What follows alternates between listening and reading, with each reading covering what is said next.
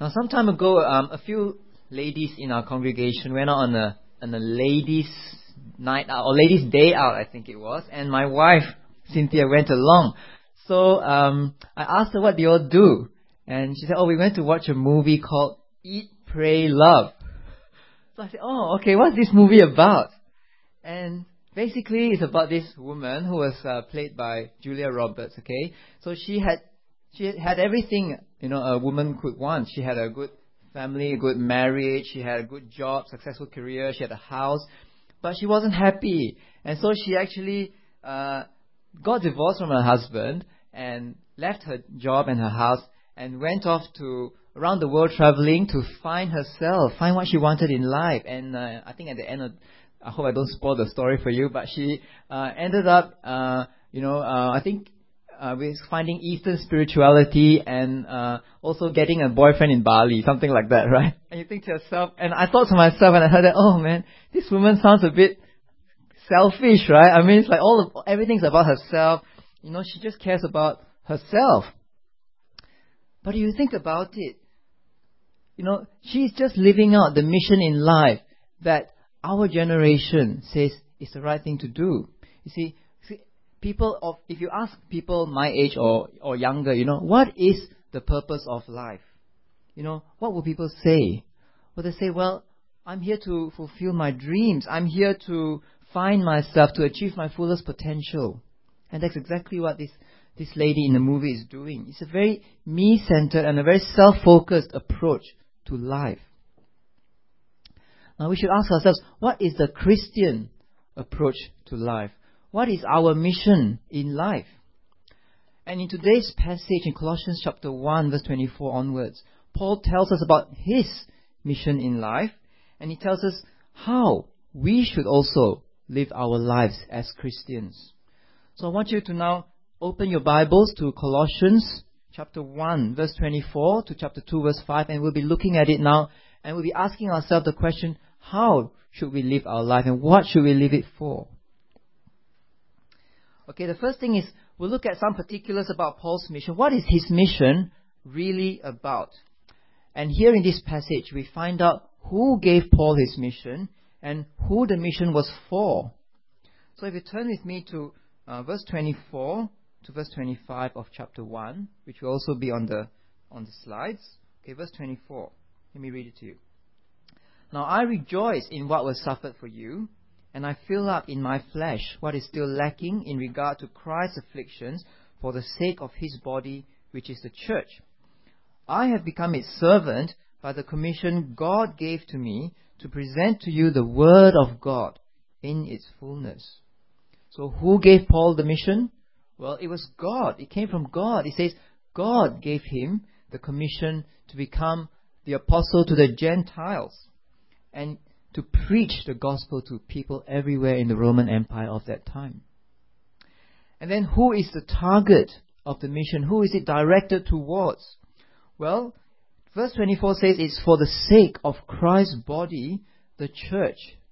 That it is not just for the Colossian church, the Philippian church, but it is for the church of God worldwide, the unseen, universal church of God. See, Paul's responsibility embraces people everywhere, all Christians everywhere, even people that he has never met before. See, Paul has never met the Colossians before, and yet he can say, God commissioned me to preach the word of God to you. See, he pours out his life for the sake of people that he does not know. And in verse 25, Paul says that he's a servant of the church. He's not there to lord it over them. He's not there to boss them around. He's there to serve them. Now, if you look in your Bibles, this is a passage that we did last week. If you look at just the verse before, in verse 23, Paul says that he's a servant of the gospel. So he's a servant of the gospel, and he's a servant of the church. He's a servant of the message, and he's a servant of the audience. See, in other words, his job is to proclaim faithfully this message so that it will benefit the church. In fact, according to verse 24, Paul says that his service fills up in the flesh, what is lacking in regard to Christ's afflictions. Now that's a bit hard for us to understand, because it seems like Paul is saying Christ's sufferings are not enough, and somehow I need to supplement them and suffer myself so that people can be saved. But that's exactly what he's not saying. He's not saying that. See, what he's saying is that as a servant of Jesus Christ, I know that Jesus' servants must go through a certain amount of hardships and sufferings when we bring the gospel to the world. But these sufferings that Jesus' servants go through, they are part of Jesus' own sufferings too. Because Jesus is really very closely identified with his people. In fact, he says there that the church is Christ's own body. And so, the sufferings of the body of Christ are also the sufferings of Christ. See, when Jesus' servants undergo suffering for the sake of the gospel, they are actually sharing in Christ's sufferings. So, for example, if you know what happened to Paul before he became a Christian in Acts chapter 9, Paul was going around persecuting Christians and throwing them in jail, and he went to Damascus, and on the way to Damascus, he met Jesus Christ. And Jesus Christ asked him, Saul, that time his name was Saul, Saul, Saul, why do you persecute me?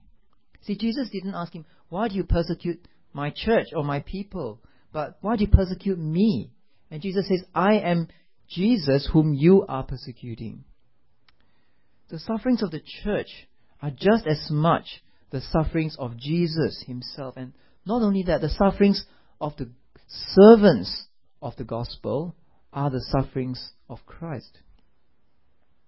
And so when Paul says here, I fill up in my flesh, what is still lacking in regard to Christ's afflictions? He's not saying that I need to suffer and die so that your sins can be forgiven. No, we know from last week's sermon that Jesus' death, Jesus' sufferings and death can save us and take away our sins, and they are fully sufficient for that.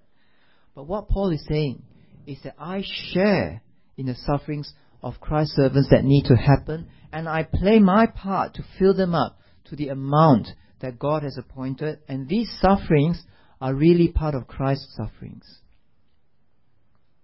So two things here.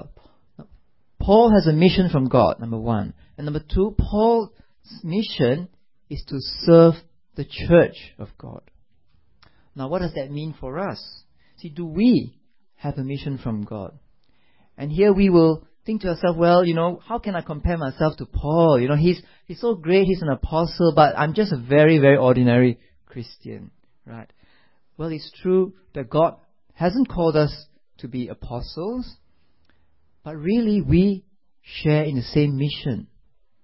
See, God calls all of us to make disciples of the nations. And the gospel that we have received, we must also pass on to others. So God may not have called you to preach as much as Paul, or to suffer as much as Paul, or to have as much responsibility as Paul did. And God may not have called you to be a full-time preacher or a pastor or an evangelist. But God has called you to bring the gospel wherever you are to the people who are around you. To gossip the gospel as much as you can. To make the most of opportunities that God has given you to talk about the gospel with your colleagues, with your friends, with your neighbors, your family members. So does your life revolve around proclaiming the good news of Jesus? Is it focused on seeking God's kingdom and making disciples and teaching them to obey Christ? See, does your life look beyond yourself and your immediate concerns? Or is it just like that woman I talked about in that movie, just revolve around yourself, maybe your career, your wealth, your ambition, your family, your interests, your hobbies? What are you living for?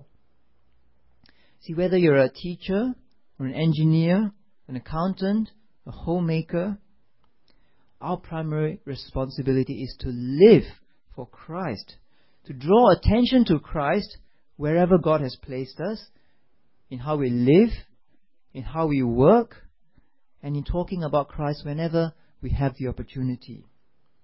and also to build up fellow believers in Christ.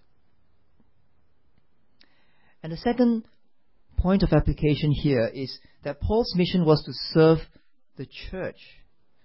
Now, do we also have a servant heart like Paul? Now, he poured out his life, he endured hardship and opposition, he sacrificed everything in order to bring the gospel to the people, to the Colossians and to other churches, people that he had never met before. And he also gave his life to build up people in Christ. So what about us? There are church leaders who use their positions of authority not to serve others, but to serve themselves. Sometimes people take on leadership positions to gain respect or get praise from people. And in some places, they do it to maybe have an easy life. In some places, being a pastor is an easy life, with a secure income. And in some places, pastors enjoy ruling over people, enjoy telling people what to do, imposing their authority on other people. They get a kick out of that. And sometimes they even climb over people and use them for their own advantage.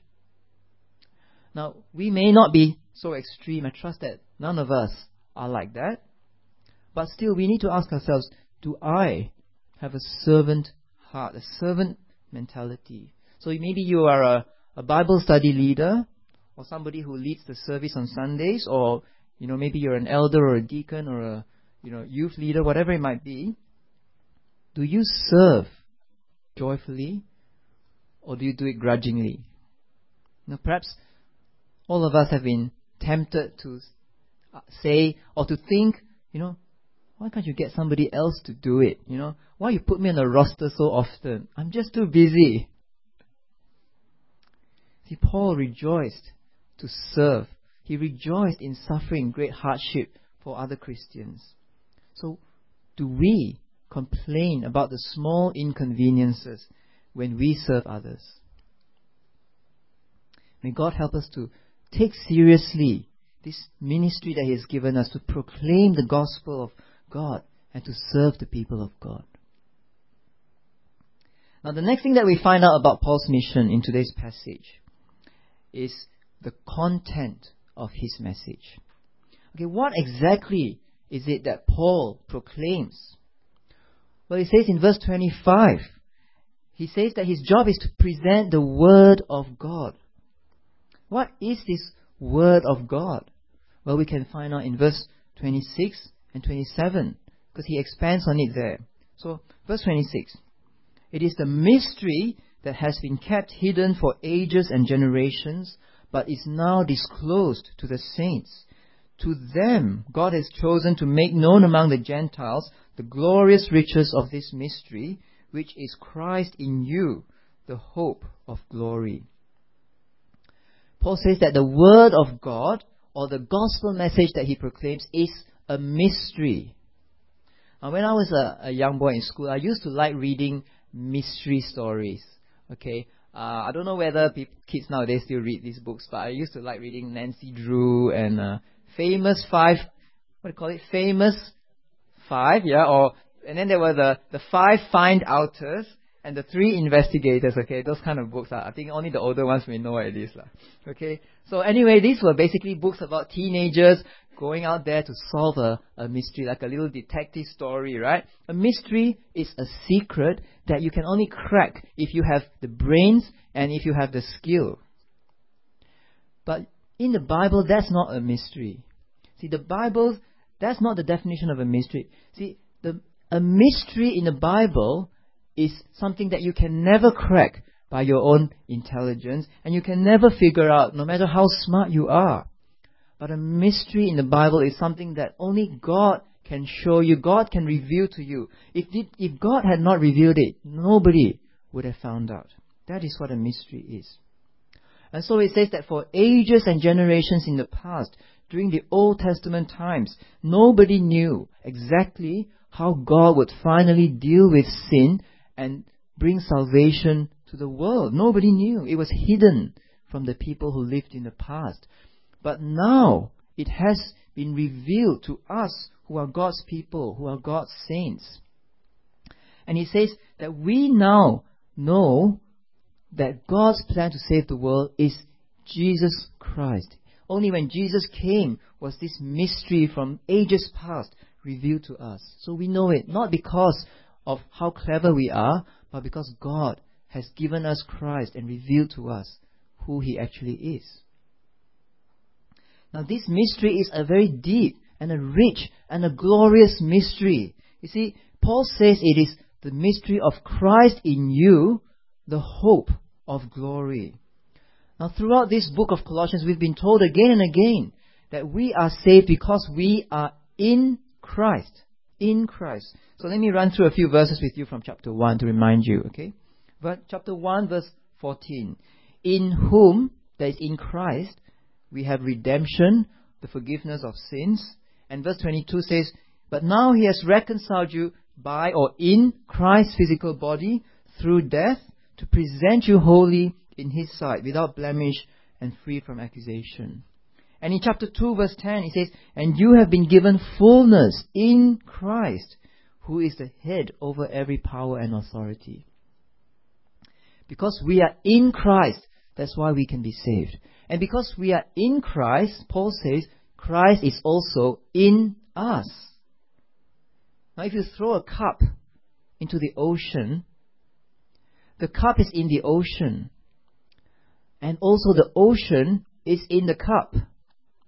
And that's a bit like what our relationship is to Christ. You see, we are in Christ and Christ is in us.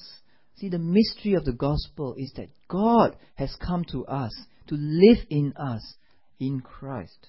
He comes and lives in us human beings. That is a truly amazing fact, that God should be in human beings. And because Christ is in us, it says we have a hope of glory. Now in chapter 1 verse 5, if you turn to your Bibles, it says that we have a hope laid up for us in heaven. We know that we will share Christ's heavenly glory forever and ever. And the reason for that is because Christ is in us. He is our hope of glory. God's mystery is summed up in one word: Christ. He's the content of God's word to us. He is what the gospel is all about. Christ is to be therefore the center of our lives and the center of our existence, the reason for our hope and the message that we are to proclaim. So everything that we say and everything that we do towards one another must be about Christ and must have the aim of helping one another to know Christ and to understand Him better. Now remember the preacher Don Carson saying that churches don't lose the gospel all at once. It doesn't happen overnight.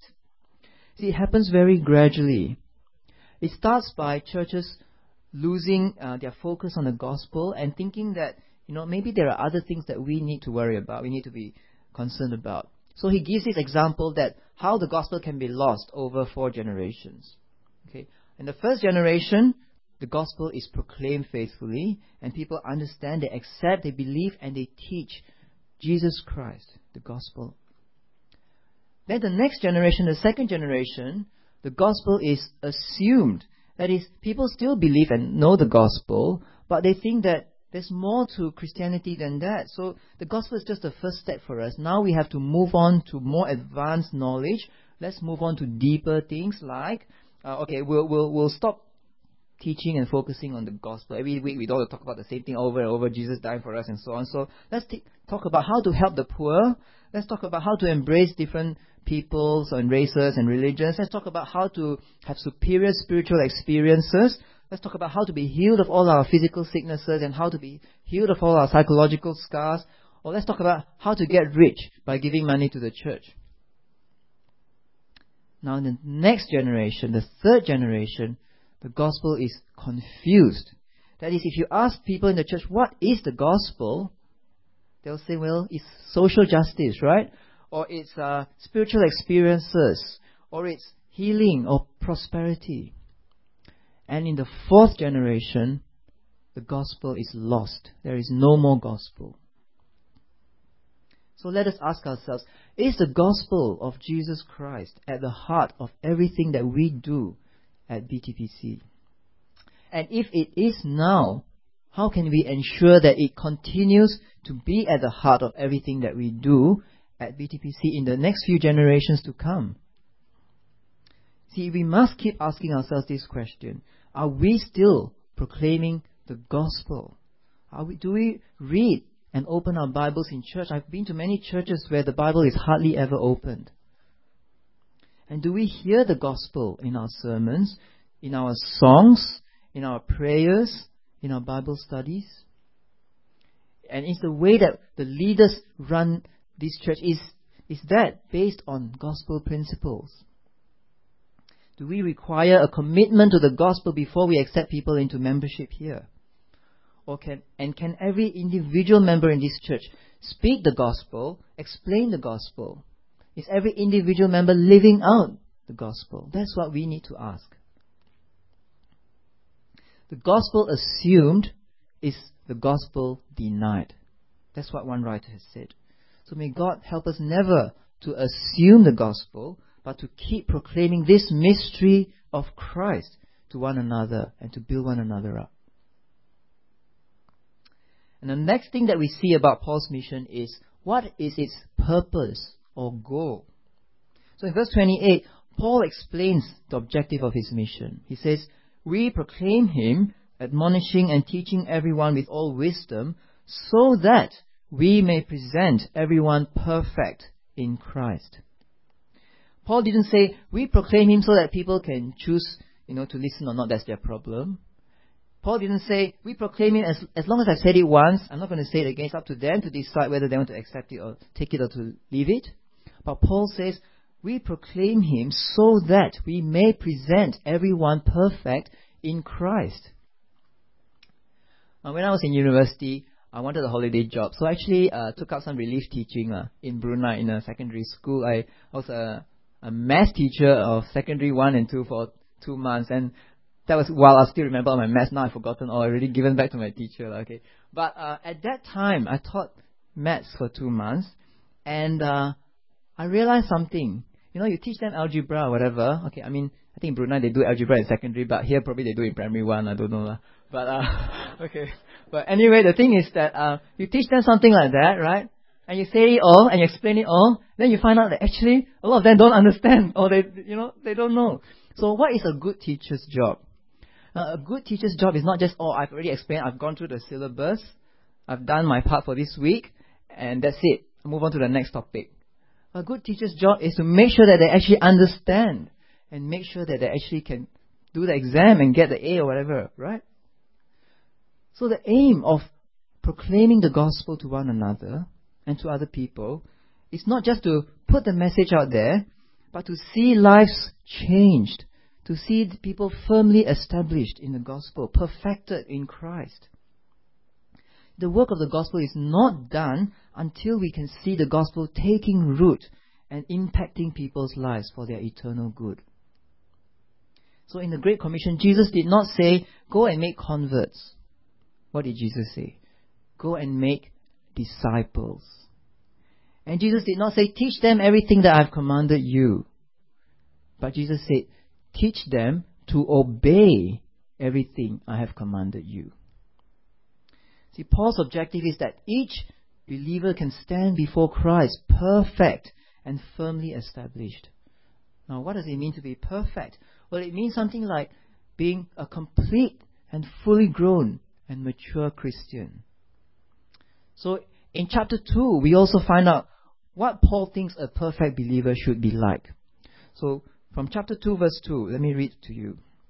Paul says, "My purpose is that they may be encouraged in heart and united in love, so that they may have the full riches of complete understanding, in order that they may know the mystery of God, namely Christ, in whom are hidden all the treasures of wisdom and knowledge. I tell you this so that no one may deceive you by fine-sounding arguments, for though I'm absent from you in body, I'm present with you in spirit, and delight to see how orderly you are and how firm your faith in Christ is." So being perfect in Christ means being united in love with all those who belong to Christ. And being perfect in Christ means having the full riches of complete understanding of Christ. And being perfect in Christ means not being deceived by fine-sounding arguments which take away our focus on Christ. And being perfect in Christ means having good order in the church and having firm faith in Christ. That's what being perfect means. Perfect love and unity, perfect knowledge and alertness over false teaching, perfect order and faith. Those are the goals that we should be striving for ourselves and for everyone in the church. And how does Paul achieve these goals? Well, his strategy is in verse 28. He says, "We proclaim him, admonishing and teaching everyone with all wisdom, so that we may present everyone perfect in Christ." So Paul's approach is really very simple here.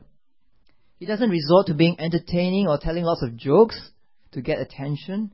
He doesn't try to whip up a lot of emotion to manipulate people with emotional appeals and music and endless altar calls. He doesn't try to draw people by not talking about sin and judgment, but only talking about what people really want to hear. That is, you become healthy and wealthy and successful. See, all around Singapore, there are churches that proclaim that kind of message. But Paul doesn't do that. He says, "I proclaim Christ." He tells them Christ is the fullness of God. Christ is the creator and the sustainer of the universe. Christ is the only way for us to be reconciled to God. And Christ was crucified in our place. Christ was given for us so that we can be redeemed and have forgiveness of sins. And he proclaims Christ resurrected so that we too may be raised with him to new life and to heavenly glory. That is what Paul proclaims. And he does it by teaching and admonishing. See, there are two parts to it. The first is admonishing, he says. That is, he points out their false beliefs. He tells them, he warns them about their sinful lifestyles. He's not afraid to confront, to rebuke people about their wrong doctrine and their wrong conduct. And secondly, Paul teaches. After telling them what is wrong with how they think and how they live, Paul then gives them the right teaching of how to think and how to live. He teaches them in all wisdom so that they will have the full riches of complete understanding. Paul's goal is to present everyone perfect in Christ, and his strategy is to admonish and teach in all wisdom. And what does that mean for us? Now, some of you have leadership roles in this church. Like I said earlier, you may be responsible for a Bible study or a Sunday school class or a youth group, or maybe a meeting up with a brother or sister. Do you realize that your job is to present them perfect in Christ? You know, we have great responsibility as leaders, and that's a very scary thought for me, and I'm sure for you as well, for those of us who are leaders, because we are accountable to God for the spiritual well-being of those people that he has placed, given to us. In the book of Hebrews chapter 13, I've got it on the slide, I think, it says, "Obey your leaders and submit to their authority. They keep watch over you as men who must give an account. Obey them so that their work will be a joy and not a burden, for that would be of no advantage to you." Now, if you're a leader, you must give an account, it says. Of course, you know that we can lead a horse to water, but you can't make it drink, right? All we can do is to tell people God's word and point out the error of their sin, urge them to repent, pray for them, and live model lives that are a positive example of faith and love. So if you're a leader, ask yourself, have I done those things? Have I told them God's word as clearly as they can and made sure that they understand it? And have I warned them about their sin? And have I urged them in every way to live for Christ, to repent and believe? Let Paul be an example for us, and listen to what he told the leaders of the Ephesian church in Acts when he left them. Okay, this is Acts chapter 20. I've got it up here. Paul is leaving the Ephesian church, and he says to them before he leaves, "You know that I have not hesitated to preach anything that would be helpful to you, but have taught you publicly and from house to house. I have declared to both Jews and Greeks that they must turn to God in repentance and have faith in our Lord Jesus. Therefore I declare to you today that I am innocent of the blood of all men. For I have not hesitated to proclaim to you the whole will of God. So be on your guard. Remember that for 3 years I never stopped warning each one of you night and day with tears." For 3 years, Paul continually with tears proclaimed Christ publicly, privately, to Jews and to Gentiles, warning them. And he told them the whole will of God, it says here. He taught them the gospel in its fullness. And so he says, "I am innocent of the blood of all men." Because there is nothing more that he could have done. If they refused Christ, it would not be his fault or responsibility. So if you're a leader, remember, you are accountable to God.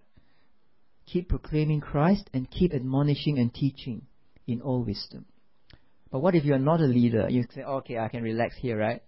No, you can't relax. If you're a regular church member, you also have a role to play. Go back to that previous Hebrews, the next slide. Right. Obey your leaders. Submit to their authority.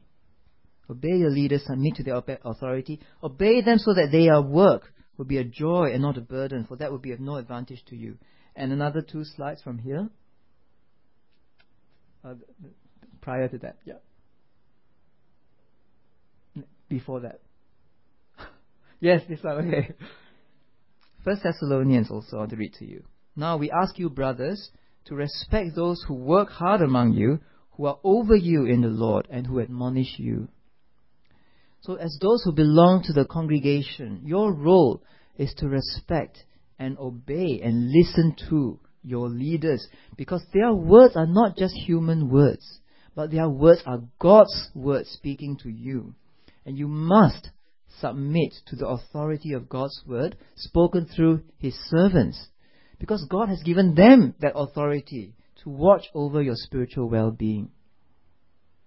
When God has appointed people to preach to you and to teach you, and when they admonish you about your sins and apply God's word to your lives, then pay careful attention, listen and obey.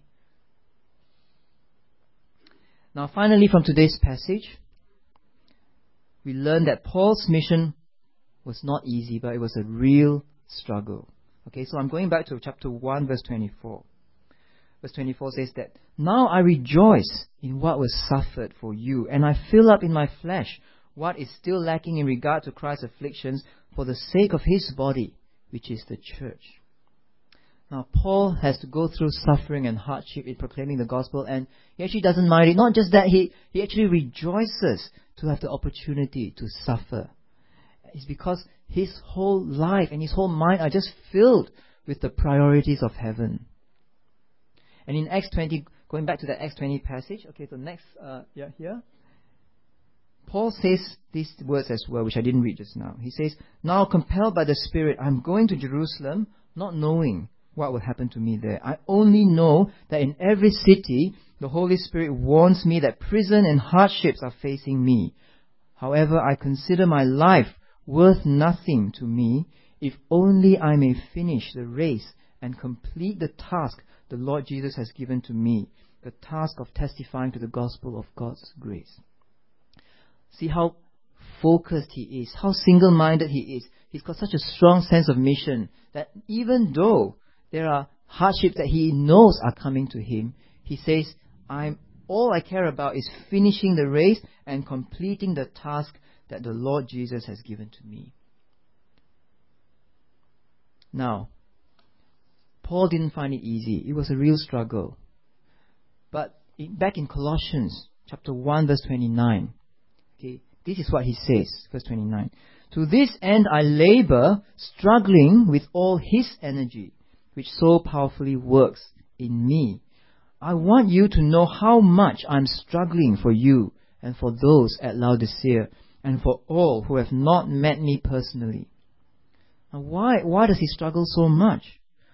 Now, what kinds of things did Paul suffer? Well, he doesn't say here, but we know from another letter that he wrote in 2 Corinthians. Okay, so basically from this passage, I won't read the whole thing, but Paul was whipped, Paul was beaten with rods and stoned and shipwrecked, and he was having to travel all the time in dangerous country, in danger from bandits, in danger from all kinds of people, in danger from false brothers. And not just that kind of danger, he also had a psychological pressure of the responsibility that he had for all the churches of God. And he often labored, worked really hard, didn't sleep, hungered and thirsted, and went without food, went without clothes. That is the kind of suffering that Paul went through. Now, it was very hard. Paul says in verse 29 though, I struggle with all his energy, which so powerfully works in me. So it's not that Paul didn't have to struggle. It's not a let go and let God, I just relax and God will do everything automatically. No, Paul has to work very, very hard and he struggles with the difficulties. But at the same time, it is Christ Jesus who works powerfully in Paul and gives him the strength to complete his mission. It's Christ Jesus who enables him to run that race. So Paul puts in 100% of his energy and God gives him 100% of his strength. What does that mean for us? Now, God may not have called us to suffer as much as Paul. But if your aim is to serve Jesus, then the Bible says you will encounter suffering in one way or another. So in this country, we do not suffer overt persecution for being Christians, but it may be that you will suffer misunderstanding and you will suffer ridicule and disapproval when you try and tell the people the gospel. See, if you just keep your mouth shut, nothing will happen to you. But if you try and tell people the gospel, sometimes you will come across this kind of difficulty. And if you decide to live for Christ and make Him the focal point of your lives, then it will cost you dearly. So, if you insist, say, on sticking to Christian principles and values at work, it could cost you that promotion if your boss is not happy, that you refuse to, do something dodgy at work. Or if you say homosexuality is wrong, people may reject you as bigots, fanatics. Or if you decide not to live for wealth and success, then you may miss that opportunity to upgrade your HDB flat to a condo or your condo to a landed property. You see, there are things that you can lose out on if you stick to the gospel. Recently, I went to Myanmar for a mission trip to help to teach a course to pastors and seminary students on how to preach from the Bible.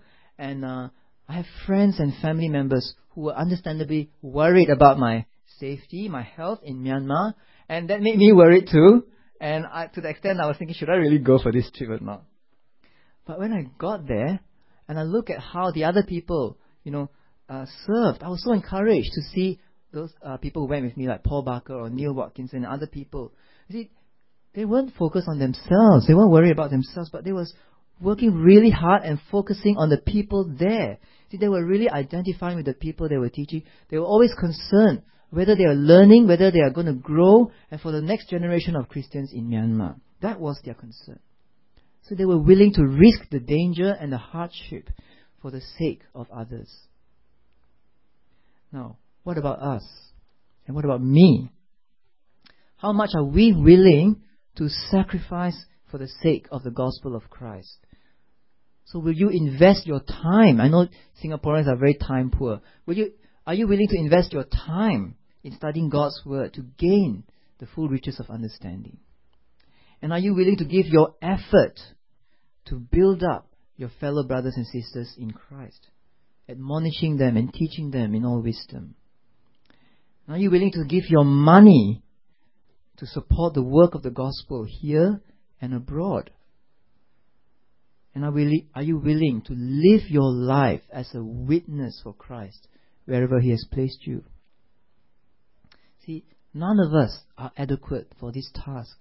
Even Paul himself in the book of 2 Corinthians, he cried out, who is sufficient for such a task? That is, how can anyone be adequate to do such a role? See, all of us are inadequate. But as we labor and struggle, let us remember that God gives us the energy to do it. So let us rely fully on God's grace that is sufficient for us. So keep proclaiming Christ and keep serving His people until we all stand before Him one day, perfect, faithful, glorious in Christ. Let's ask God now for the strength to do that. Let's pray. Our Heavenly Father, we thank You that in the Lord Jesus You have reconciled us to Yourself, and You have given us all the treasures of wisdom and knowledge. And thank You for appointing leaders over us to serve us and to work for our spiritual welfare. Please help them to remain focused on Christ and to teach us and admonish us in all wisdom. And we also pray for ourselves that we may not move away from the gospel of Christ, but continue with Him at the center of our lives. So help us to seek Christ and His kingdom and His righteousness, and help us, strengthen us to present Your word in all its fullness to others, and to serve one another in the church so that we may present everyone perfect in Christ on the last day. All this we pray in the name of Jesus our Lord. Amen.